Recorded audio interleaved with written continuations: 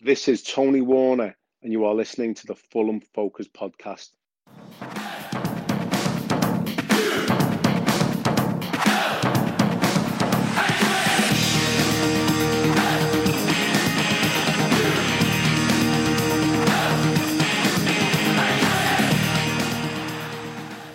Hello, yes, the Whites are back to winning ways after a textbook victory against Swansea City at the Cottage on Wednesday evening.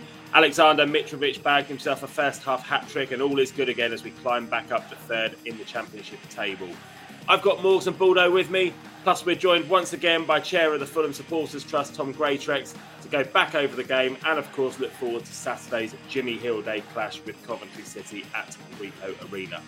My name is Matt Boisclair, and this is your Fulham Focus podcast.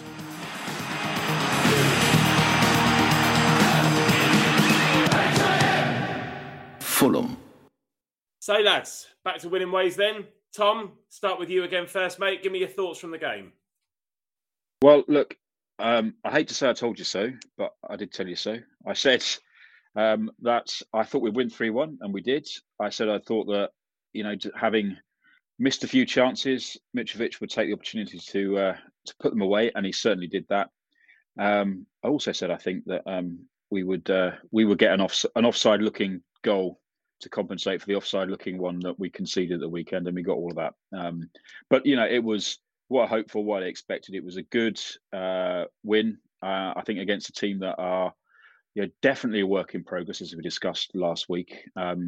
But, they've got some good signs there, and I suspect they'll get stronger in the second half of the season. But, very, very pleased with the result and the performance and Mitre's return. I mean, arguably, we sort of sat back a bit second half because we'd won the game by then, and then the change with Joe Bryan going off changed the dynamic a little bit. But all in all, a good night's work. Our listeners aren't used to accurate statements from the people on Fulham Focus, mate, so you're a little bit out of place here. Yeah, well, I'll only work 1 week. I'm not coming back on again after my next prediction. Yeah, right. Let's go to some bullshit then from Baldo. How did I know you were going to lead into me after talking about wrong predictions on here? It's all good. I think we've said this before, how much life and everything is a lot better when Fulham are winning. It's been a down couple of weeks, hasn't it, with the Reading and Leeds results and Bristol result and what have you. But now the Fulham are back to winning ways, everything's starting to look positively back up again. Not just the result, but the performance to go with it. It wasn't a scrapey performance. It was actually, all round a pretty decent one. We're going to talk about Mitro, but there are a lot of other players that deserve their kudos as well. So it was a good all-round team performance. I think from the point of view of how Swansea play, they gave it a really good go, I thought. They sort of didn't, they gave us the respect that, sort of a team that play like us possibly deserve. But at the same time, it didn't really change their game plan. And as I think, the commentator said, it might play into Fulham's hands. And it did in that first half. And I think, we capitalised through our some great counter-attacking football again. We in the second half, I think we did not hold on, but we did backs against the wall for quite a lot of that half. But again, it was a great, solid defensive performance as well, which the attacking side is great, but to be able to hold out for that half when Swansea were throwing everything at it was another great showing, really. And I think, yes, we've had a couple of dodgy results in the last couple of weeks, but you're going to get those in the Championship. You're going to get those in any league. And so I think if we've got those out of the way, at least for the next few games, that's great. And we can build on and really aim to hit the top of the league again as the darker months start kicking in. It's interesting, actually, isn't it, that Swansea in their last away game were 3-0 down to Luton, and they came back and drew that game 3-3. So they obviously had a really good second half performance. I think they got their first in the first half, actually, in that game as well. But having been 2-0 up and then 3-1 up, I never felt worried about this game at any point. I felt like we just kind of got the lead, got a couple of goals ahead, and just did what we had to do to see the game out almost. It's a strange situation because I would have thought my emotions would have been that Fulham 3-1 up against a team that came back from 3-0 down in their last game, and I'd be worried. But I was absolutely fine with it. I think it was the fact that if Swansea had scored a second goal, I reckon we would have scored a fourth goal. I think we'd certainly sort of didn't really go for it as much in the second half and let them have a bit more of the ball. But I think the way we were attacking was with so much confidence that I think had we needed to, we would have got another goal. But I think the fact is we've got, again, it's one of those weeks where you have 3 games in a short space of time and squeezed in Wednesday, Saturday, early kickoff as well. So perhaps at half-time, Silva did say, let's just not go all out, all guns blazing again. We've got the job done. Just make sure you hold on to it. And obviously, with Mitro coming off, that was a sign that he was trying to sort of give them sort of game management situation there. I can't work this team out, Tom, because against Huddersfield, we were 3-1 up, had a player sent off, bought on Cavallero, and didn't sit back and defend. We just went for the jugular and got another couple of goals. Whereas against Swansea, I felt like we probably could have got another couple of goals if we wanted to. I even fancied Muniz to get one when he came on, to be honest. But we didn't really attack much in the second half at all, did we?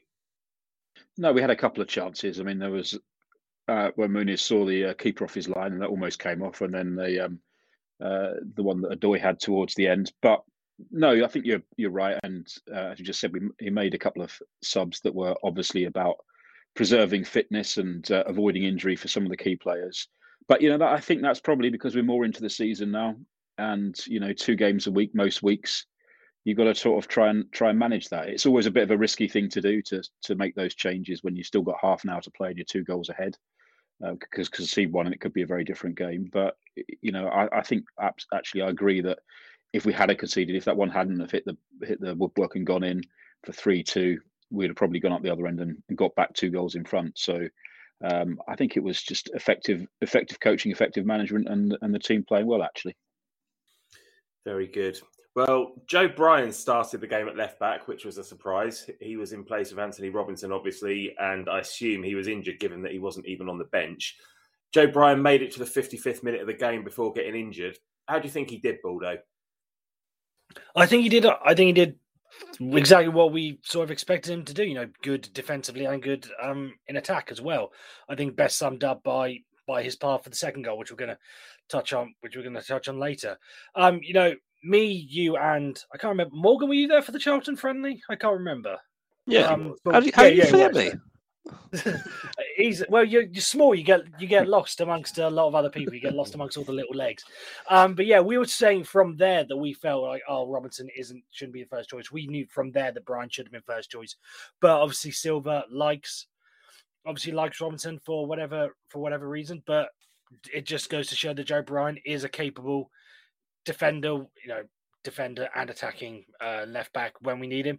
And it just goes to show, we've talked a lot this season about strength and depth and whether or not we have it, but I don't think we can really say we have a problem with our left back. Whatever player he decides to go with going forward, we know we've got a good option. I would rather have Joe Bryan starting, but if he does have to come in for the odd game or two, then we're not exactly going to be worried or anything like that.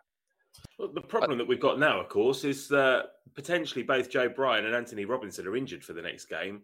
So the game last night, Bobby Reid switched over to left wing back, and we went 3 at the back as Alfie Mawson came on for Joe Bryan. But I don't really think that 3 at the back with wing backs, just because both of our left backs are injured, is the way forward from the start. So certainly against Coventry, who've won every game at home so far, and we'll come on to Coventry later. I guess the other option is Tim Ream at left back, but he's got no attacking prowess, has he? And we like our fullbacks to get forward. So is it going to be? I don't know. Bobby Reid isn't going to play left back in a 4, is he? I think you'd probably go switch Dennis Adoy to left back, and then another at right back, probably Cyrus. Given Cyrus Christie, yeah. That'd be my choice. Yeah, Christie. But hopefully one of, either Robinson or Bryan's injury isn't too serious. Maybe sort of Robinson just needed a bit of a rest after playing, the international games as well and all the sort of league games. But I think you just with that situation of the two sort of decent left backs, I would say that Brian is definitely more suited to the Championship, but I would also say that Robinson has probably got the more potential to be a decent Premier League left back. I don't think Brian's really. I mean, he does a job when he comes in, but he's probably not cut out for that sort of the quality that you get in the Premier League. But he is so good in the Championship that it's always a shame to see him on the bench. But obviously, it's a slightly different dynamic with Robinson. So, hopefully Silva's going to give them both a chance throughout the season, keep them both happy. But as you say, if neither of them are playing this week, do we go Tim Ream? I mean, just go for a little bit of solidity at left back as opposed to attacking threat, and just focus on Cabano or whoever's taking up the left spot, which I imagine would be Cabano after his performance. I think with the Doy's versatility, I think it is more likely that he'd switch Odoi from in that situation where both the left backs are injured, switch him over to the left. And I agree with Cyrus Christie. I mean, I thought he played really well against Leeds, and given that about 3 weeks before that he was told he was surplus to requirements, actually to come and play as well as he did against Leeds, I hope that means in Marco Silva's mind he's got a good backup option there, or another backup option. Yeah. And I wouldn't be surprised if that, because I can't see Bobby Reid starting there. I mean, he fills in when he has to for half an hour a game, but you're not going to play a whole game with him. I don't think as a fullback or a wing back. Not in a four, but we did last season a couple of times. Well, where did we play? Was it Liverpool away, or was it Leicester away, or somewhere? He played. Was it Brighton away? Maybe he did play left wing back. I think, much to everybody's surprise from the beginning. But he's so versatile that he can play everywhere, almost, can't he? Maybe not centre half or goalkeeper, but he's almost played everywhere else on the pitch. Yeah. But I don't think Marco Silva will start in there, is what I mean. No. I mean, Scott Parker's a different thing, but I think he sees and he appreciates this what he can do going forward, and what he can contribute to attacking play. And I very much doubt that he wants to start him playing in defence. I mean, I missed the press conference that Silva did today, so I don't know if he actually made a point on Brian's injury or not. Or Robinson? I don't know. I didn't hear it either. Tom, another one of your predictions I wanted to touch upon was that you said that you thought Harrison Reed would start, and he did, alongside Jean-Michel Seri and Bobby Reid, who was playing in that number 10 role. The result of the game was obviously a positive, but so was Harrison making it through the game seemingly unscathed. Hopefully we'll see him get a run of games now. And the poll that we did on Twitter the other week was, I think most people said that the midfield three that they would prefer out of everybody was Seri, Harrison Reed, and Carvalho. So it's kind of paving the way for Carvalho to come back into that three, isn't it? Yeah, and I think Seri was terrific. Actually, I mean, I know that on Wednesday night, I know that Mitrovic gets the headlines for the goals, and rightly so. But I thought Seri's contribution was absolutely superb, and it was really good to see Harrison Reed, and he played a big part in that as well. And I think he will be suited to playing against Coventry as well. So I would expect the same midfield starting lineup that we had if Carvalho is not back, and I don't know whether he is or not. But if he's not, then I think that's a good midfield option to continue with, and it's really good to see Harrison Reed back. I think Harrison Reed gets a run of games, he will be back up to the level of form that we saw, for a good chunk of last season, and that's when we were playing our best football last season. Yeah, of course, Chalobah looks like he's injured as well because he wasn't involved, but Keena was back on the bench. But Keena's so far down the pecking order now, I think, with all these other players, that I think he's going to be a bit part player. But anyway, we spoke on the previous show about the importance of getting an early goal, and that was exactly what happened against Swansea. We also said after that Bristol City goal at the weekend, as you said earlier, Tom, that Mitrovic will probably score a goal that's offside this season, and we just didn't expect it to come so soon. Baldo, I'll come to you. Talk me through that first goal. Yeah, slightly disappointed with it because I was holding off with the whole Bristol City thing, given my staunch defence of VAR after last season, just thinking, we could have used VAR against Bristol City, And then it's just come back to haunt me. So good thing I didn't say anything too much. Yeah, there is a lot of luck involved in the whole Mitrovic decision, but fine, if you want to have that argument, yeah, they'll equal out across the part of the season. But I think really all the credit, Mitrovic did well himself with the turn in the box and everything. But I think all the credit needs to go to Tim Ream for that one, for reading the ball perfectly and putting the ball, where it needed to be put. He could very easily have taken a touch, controlled it, played it out to the wing, or sprayed it into the centre or something like that.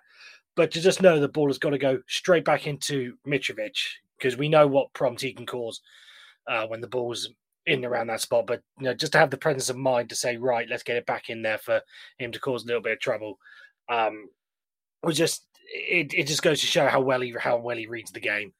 And then obviously credit to Mitrovic for the way he finished. Smart finish. He's not exactly known for his skillful work with his feet. He's more of a physical brute, as it were. But there was just a little bit of delicacy. I almost compared it to Dennis Bergkamp, but I thought that was a bit too far. But just in the way he controlled it and finished it. But yeah, fantastic goal all round. But I think most of the credit needs to go to Tim Ream. I remember you posted into the chat just after it happened as well. We should quickly touch upon this: the Harry Wilson penalty incident, which at the time I thought looked like a penalty from my superb unblocked vantage point from H4, considering it was at the Putney end. But having seen it again, I thought it was more of a coming together, and I didn't think it was a penalty. But Baldo, what did you think of it, seeing as you brought it up at the time? Yeah, I thought it was no penalty. I was the guy in charge of the Focus Twitter feed last night, so I just put the poll out more or less as soon as the incident happened, just because I knew it could be a talking point during the game, during the review tonight. And I've just got the final results here. 291 people voted. 84.2% thought that it was a penalty. However, whether or not that's bias playing its part, I honestly don't think it was. As you say, come together, fair shoulder charge. I don't think if that was given against us, you'd feel right, you'd feel aggrieved. So in that instance, I say no penalty personally. Harry Wilson looked exasperated, but yeah, I didn't think it was a penalty either. Mitro's second goal was created by Neeskens Cabano on the left, and expertly yet very deliberately, I'd say, scuffed into the far bottom corner by the main man. Morgs, great goal, wasn't it? It was great, and again, it was it was Joe Bryant's hard work that really sort of created it. He intercepted the ball, he carried it, as far forward down the pitch and laid it off for Neeskens. And obviously, sometimes with his crossing, it's never quite sure how pinpoint it's going to be. But it was perfect, and it was one of those finishes for Mitro as well. And I think this is probably the case with maybe all of his goals. He probably, well, maybe not the first, but he probably would have missed them last season, or if he hadn't scored as many this season. Those were really confident finishes from someone who's really enjoying his football at the moment, and it was, it's so good to see him in that form and with a smile on his face and just enjoying the game again. I think it was just all the goals were great, but I think that one, it was again hard work that created it, and just as you say, purposely scuffed. We'll go with that. It was just a tidy finish. Definitely, let's go with it. I must just say that my French bulldog is sat right next to my microphone, snoring really loudly. So it's not just some sound effect that's been put on. If you guys can hear this, for when Morgan and Baldo are speaking, it is just a very tired little dog. So that's going to go well with my cold then. Yeah, exactly. I was going to say, by the sounds of it, I've got a cold. Morgan's got a cold. You've got a dog. By the sounds of it, Tom's the only one that's professional and has turned up without any problems tonight. Exactly. Right, 7 minutes before the break, Swansea pulled a goal back. The defending was pretty questionable from the beginning to the end of that move. Marco Silva even questioned the positioning of the midfield. I don't think Gazzaniga came out of that looking great either, Tom. No, although when you watch it back, actually the assist for Patterson was pretty good. Actually, you might argue about the midfield positioning, but it was a great bit of skill to set him up, and it was I thought a very coolly taken goal as well. I mean, when you've got Odoi and Gazzaniga sort of bumping into each other, slumped on the floor, but he still managed. I thought the finish was very good, and he's a good player, Patterson. So, it was a good goal. But I think it underlines what you, as a Fulham fan, you're never comfortable unless you're 2 goals ahead, because we've got it in us to do that. Just a concentration to go, to switch off, bit of an error, and before we've conceded a goal, and that's what happened. And it was a bit of a wake up call, but we did wake up quite quickly afterwards. So to that extent, it wasn't a problem, but it could have been. I think it's probably a little bit harsh on Gazzaniga, because I think he sort of, like, given his position was actually quite good. He was essentially covering the angle for Patterson, and then Odoi just sort of comes in, almost completely takes him out. It's sort of like, see what Dennis was trying to do, but had he not, done played the blocking role for Swansea in that one, I reckon, Gazzaniga was sort of given it a good shot to try and save it. But I do think Tosin was sort of somewhat at fault, because he did leave his, he left his position, possibly due to the fact that midfield weren't covering either. But it was one of those sloppy goals. But as Tom said, Patterson is a good player, and it was a good finish. So these things happen, and Tosin's young. He still, he does make mistakes, but it's I don't, overall the defensive performance was really good last night, and I don't think, it's just a shame that that one slipped through. Can I say it's good that we can sort of have a joke and you say it's funny about all this, the fact that we're near the top of the 10, we won the game. If that happened last season, every single player would have gotten pelters for that, especially Dennis Odoi, and we'd be saying you should never play for the club again for what he did. I just think it's funny that it's just how it turned out, because it was funny in the aftermath, but if we'd have gone on to lose that game or something, then it would have been looked at very, very differently. AK would have been blamed. We all know that. Yeah, well, I still half blame him for that one last night anyway. You say that was a good through ball, and it was a good through ball, but it was so invited onto us. There was such a big gap left there, and it was just easy. It was an easy through ball. It wasn't a tough one, was it? But anyway, it happened, and I guess it's easy to blame Gazzaniga, because we've got a very capable and popular replacement waiting in the wings for when he does make mistakes. And I want Rodak to come in and get his chance, to be honest. Look at the goals that we've conceded recently. The Blackpool one, I think Gazzaniga could have done better. I think Gazzaniga could have done better with the Bristol City one. And I do think he could have done better for the goal against Swansea. The one against Swansea didn't cost us, but the other two did. And he is an easy target, like I said, because we are big fans of Marek Rodak. And I hope Gazzaniga stays in goal now for the rest of the season, because that would mean that he doesn't make any more mistakes. But my feeling is that there's going to be another one just around the corner, and it's just a matter of time before we see Marek Rodak take the place between the sticks. You want Gazzaniga to stay in goal for the rest of the season? Well, if he's there on merit and he doesn't make any more mistakes and he keeps us in games, then absolutely fine. But my feeling is that there's another mistake in him, and hopefully it won't be a costly one. Yeah, he doesn't really feel sort of much confidence, but he has made some really good stops as well. And even the one against Bristol City, I mean, it was a great save initially, but it was kind of a very weak follow up from him, which was the slightly confusing bit on that. He seemed to sort of half-ass it, which I'm sure he didn't mean to. It was kind of just sort of his reaction wasn't good enough.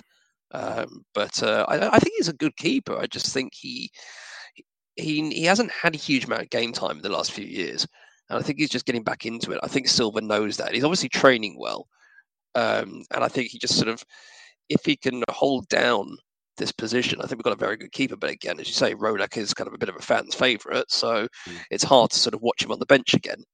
So he's got the balance right now, because he's making the saves to sort of make up for the mistakes.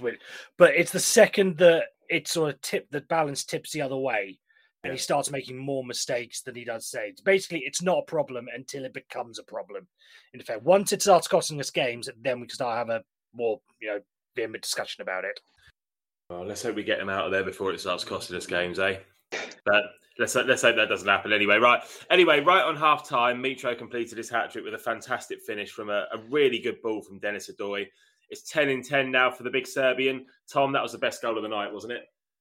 It was. I think it was the best finish. It was a really good finish, but it was also, I think, the build-up play. The start of that move. And for those of us that are old enough, that really was reminiscent of the Tigana season. Both the pace of the build-up, spreading the ball across the park, and then the quality of that finish. You could have. Well, I can't because I'm no good at this sort of thing. But if you sort of superimposed Louis Saha on Mitrovic for that finish, you would not have been surprised. It was that type of goal. I thought it was absolutely superb goal. And I also enjoyed the fact his celebration in front of the Swansea fans. So I'm in the Putney end. They'd be giving him a bit of stick before was quite nicely done as well. So all round great goal. Nice one. Well, the second half was a bit of a non-event. Aside from the injury to Joe Bryant, Swansea rallied and came close on a couple of occasions. We just sat back and didn't really try to add to our lead. Rodrigo Muniz came on for Mitro and Cavallero came on for Wilson with around 20 minutes of the game left, and we just ended up seeing the game out. Interestingly, we only have 38% of possession, though, and I had a look back over Swansea this season just to see how much possession they normally have, because I was wondering whether this was just because we sat off Swansea and just let them have the ball and just said, come on, then try and break us down. But Swansea have had over 60% of possession in 7 out of the 10 games they've played so far, and they've won none of those games in which they've had that amount of possession. They've had over 70% in 2 out of those 10 games, and they've lost one of those games and drawn one of them. They've had 2 wins all season. Both of those wins came when they had 53 and 54% possession, respectively. They're currently 19th in the table. Watching Swansea this season must be a tough ask, mustn't it? I'm not sure it is, I might be controversial about this. I think watching Swansea the last 2 years was a tough ask, if the quality of the football. They got into the playoffs both season, but it was pretty turgid stuff a lot of the time. And Russell Martin, who I think did a really good job at MK Dons last year, the reason why he got the job. As I said before, it's a work in progress, I think, but he wants to play and does play a possession game. So those stats aren't surprising to me. And I think, even against us at times, they looked, there's some good foundations there. And as I said before, I would not be surprised if they're one of the teams that improves throughout the season. I don't think they're going to be anywhere near the top. I don't think they'll get in the playoffs again, but I don't think they're going to be in the bottom 6 for the whole of the season at all by any stretch of imagination. Yeah, I think they're very much in the Slavisa Kanovic. Once it clicks, it's going to click. Because I saw MK Dons a couple of times last season with my job, and some of the football they did play, even if it was, League One level, it was pretty damn impressive. It was pretty good to watch. Part of it topped up by Matt O'Reilly, who's a very good player. But yeah, once it gets going in Swansea, it's going to be very good to watch. So just where I wouldn't read too much into it just yet. Just for balance as well, Fulham's possession stats so far this season, just really quickly, we've had over 60% in 6 games, and we've won 2, drawn 2, and lost 2 of those. I think we had 70% against Blackpool, for God's sake, and lost that game. 38% against Swansea was the lowest we've had by quite some distance. We had 50%. We shared the possession with both Stoke and Birmingham this season. Of course, we hammered both of those sides. And that was the lowest amount that we'd had prior to last night. It didn't feel like we only had 38%, but we obviously just used the ball better. And we're usually used to being on the other end of those types of stats, aren't we? Well, I think the big thing there is that the clinical nature of our counter-attacking football means that we don't need a huge amount of possession, and which is great. I mean, under Parker, it was kind of a bit of the opposite. In the Championship season anyway, where we were having the ball 60% of the time, but not creating enough chances. So it's kind of done a bit of a flip now, and it's more exciting to watch. Obviously, it's a little bit more heart and mouth sometimes when we don't have as much of the ball, but at the same time, when we get it and use it properly, and it's a very beautiful thing to watch. So I think we do have to take a bit of a hit on the possession stats, and that's fine as long as we keep doing what we did on Wednesday. All right, mate. Is anyone going to argue that Alexander Mitrovic was Fulham man of the match? No, they're not. No. So there's the man of the match for the game then. Let's come on to a Marco Silva rating out of 10 then. I think I'll give him an 8 out of 10 for this one. That dropped marks for not trying to go for the jugular in the second half, but it was a solid, if not too spectacular, 8 out of 10 for me. Morgs, what about you, mate? I'm going to give him a 9 because actually I think the fact that we didn't go for the jugular in the second half was a good tactical plan, because I think we've only got 2 rest days and then an early kickoff on Saturday, so I think they just needed to save the players for that. So I'll give him a 9. All right. How about for you, Tom?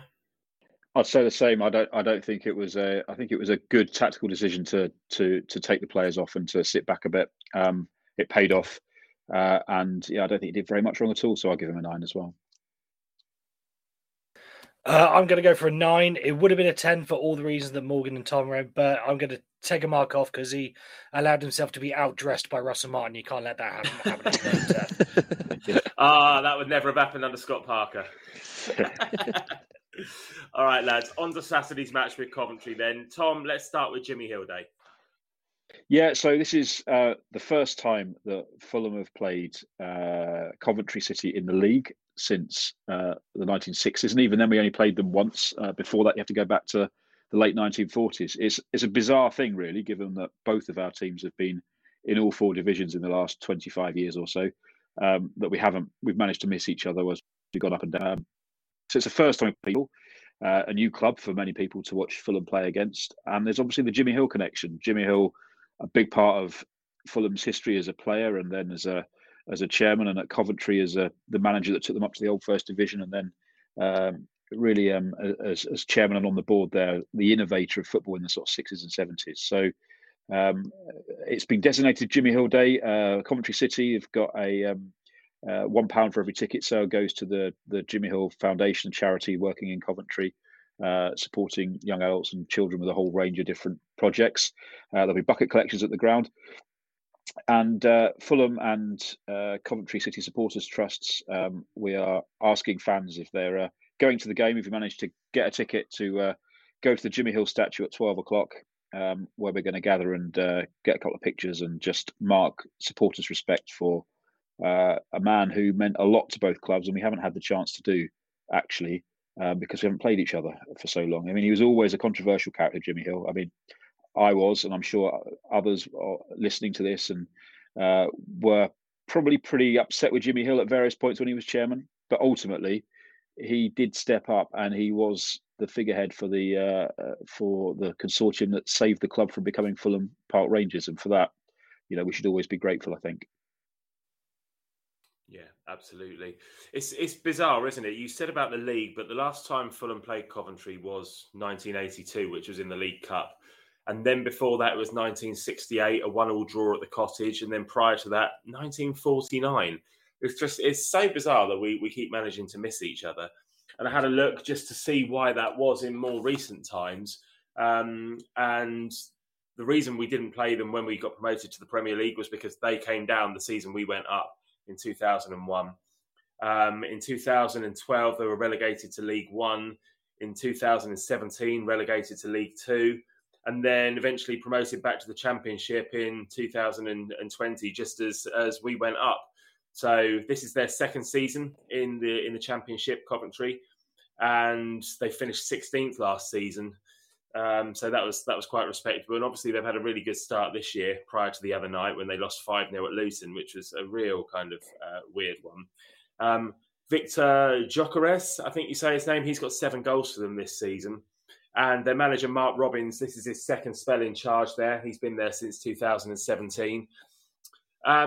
Coventry have won all 5 of their home matches in the Championship this season and were third prior to Wednesday night's hammering at Luton. Morgs, how do you see the game going, mate? Yeah, as you said, it was a slight sort of weird result for them last night. But again, it's the Championship, isn't it? It throws up weird ones at times. They say never bet on the early kickoff. You look at it and go, well, Fulham just come off the back of a 3-1 win. They've come off the back of a 5-0 hammering. It should be a given that Fulham win. But I think it'll be tight. I think, obviously in front of their home fans, they haven't lost at home. Well, they've won every game, I think, at home or something. Yeah. And they'll put in a strong performance for sure. But I think we will get it. I think we'll have a bit too much quality for them, but I think it'll be tight. I think it'll be 2-1 to us. All right. How about you, Balde? Yeah, I sort of echo what Morgan's saying. There's all the catalyst for this to be the upset of the day, as it were. The fact that we've got the early kickoff, the fact that we're travelling, the fact that they've turned it into a fortress, which I think might have something to do with it's their first season back at the Ricoh as well. after all the chaos that they had playing at St Andrews in Birmingham. So the home atmosphere factor is probably going to play a part in it. And obviously, if it's Jimmy Hill Day, then it's going to be an emotional one as well for both sides. So it has all the capabilities to be a very cagey game, and I wouldn't read anything into the results from Wednesday night. So yeah, I think a tight one. So maybe a 2-1 or a 1-0. I don't expect us to roll them over in any way, shape, or form the way we did Swansea. I think Coventry fans have been through it over the years as well. You say they ground shared at St Andrews at Birmingham. I seem to remember them also ground sharing at Northampton as well, which is they did first time round. Yeah, ridiculous journey to have to make, and tiny little stadium as well. I remember when Brighton were going through it, and they used to have to travel to Gillingham to ground share, and it's just awful to make football supporters go through that sort of thing. So I feel for their fans, and could be the start of a beautiful little relationship between Fulham and Coventry on Saturday, as long as we beat them. How about you, Tom? How do you see the game going, mate? I think it will be a very, very tight game. I mean, I've spoken to Coventry fans this season who said, exactly as you said, coming back to the ground where they haven't been for so long, it has been like a fortress. The results have helped. The performances have been very good. I think it'll be a tight game. I don't think we'll win. I think it's going to be a draw. I'm going to go for 1-1. All right. Right, lads, let's come on to a lineup prediction then. Morgs, do you see many changes being made to the side that faced Swansea, aside from any enforced at left back? Yeah, I think I had a quick sort of recap on what Silva said about the left back situation. I think from what he said, I think Robinson will be back, so I think we will see him slot back into left back. I can't see any other changes off the bat. I think as long as all the players are fit, I think you need to give Cabana another go, because I thought he was brilliant on Wednesday. Bobby Reid, maybe he'll get rested. But aside from that, I can't really see much else changing. Bobby Reid did miss that glaring opportunity, didn't he, against Swansea? It was a really good move, and he put it over the bar when he almost had time to take a touch. So that being said, I wouldn't drop him for it. And you're looking at going into the international break now, so there is a gap of a couple of weeks. But I guess Bobby Reid will be going off to play for Jamaica, and as will a lot of the players be going off. So it's not going to be a rest for most of them. How about you, Tom? Do you see there being any other changes? No, I don't. I think the team that started against Swansea and played really well first half obviously wasn't the team that finished. So with the exception of the position with the left back, I think it will be the same team. And I think they all deserve to hold their places because of the way they performed in the sort of first hour of the game on Wednesday. And Baldo, Rodak for Gazzaniga? Yeah, why not? Just for the hell of it. I should probably just stress. I'll just gather what Silva said in his press conference. Just got up here. So Silva on Brian, Carvalho, and Robinson. Good signs from all three. As expected, Robinson was nothing serious.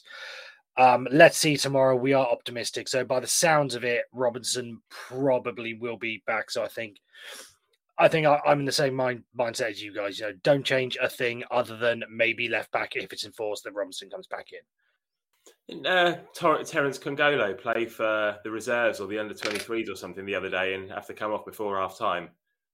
Yeah, 40 minutes he lasted. Yeah, absolute oxygen thief. Yeah. It's I just don't get how that man passes medical. No, if they even bothered. There must have been something. He must have had something on Tony Khan or something like that to actually make him sign him, because there is someone else went sensible reason. Someone else went in wearing a Terence Congolo mask. That's got to be the reason. Must have been someone healthy. Absolutely ridiculous. It's crazy. I mean, it's annoying because the games that he played actually look quite good. Yeah, exactly. But that man is made of paper. And hold on, games. Yeah. He played more than one. I'm stunned at that. Did he? I genuinely couldn't name. I thought he was. Maybe I thought he was one and done. He played. Maybe we're the FA Cup. Yeah, he played Man City in the Cup. Blackburn, he got injured, didn't he? Yeah, that was it. But then the QPR game last season, he was quite good. But he played in the Premier League for a game. It was a night game. Was it Leeds or something like that, maybe? And then just went off, and then never seen him again since. It's ridiculous. I can't believe he's I feel sorry for him because you don't want any player to have to go through injuries like that. But between him and Kearney, I mean, they're just sitting on, they're bringing in their tens of thousands of pounds a week, whilst not really contributing. It must have been nearly a year since we saw Kearney as well, wasn't it? Was it that Newcastle game was his last game before Christmas? Was it that long?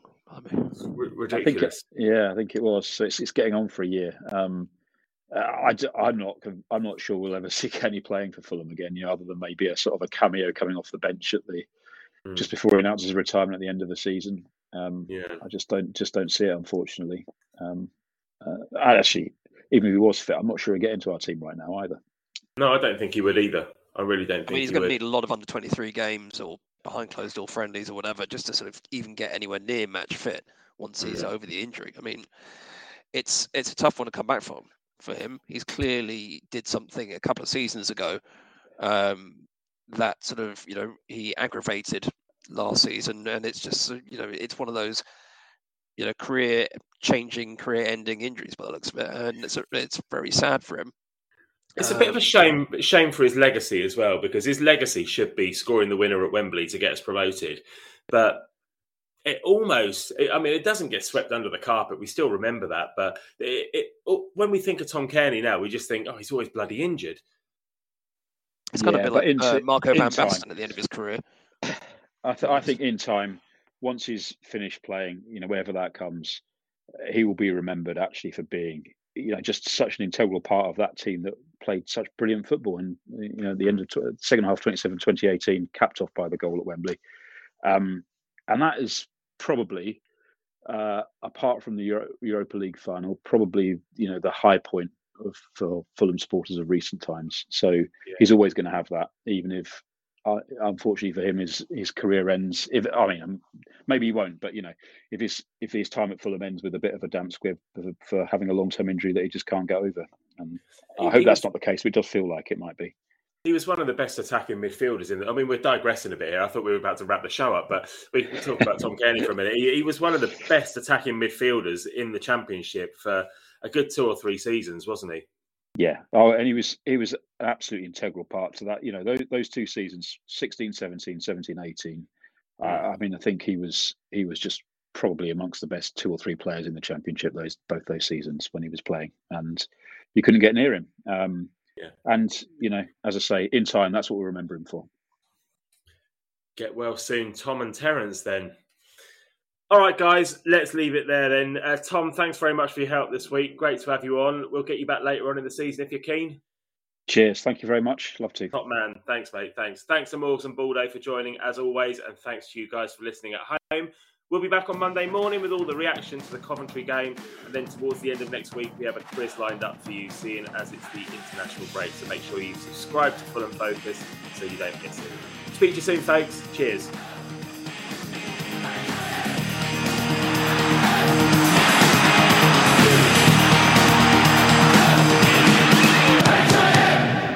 Fulham.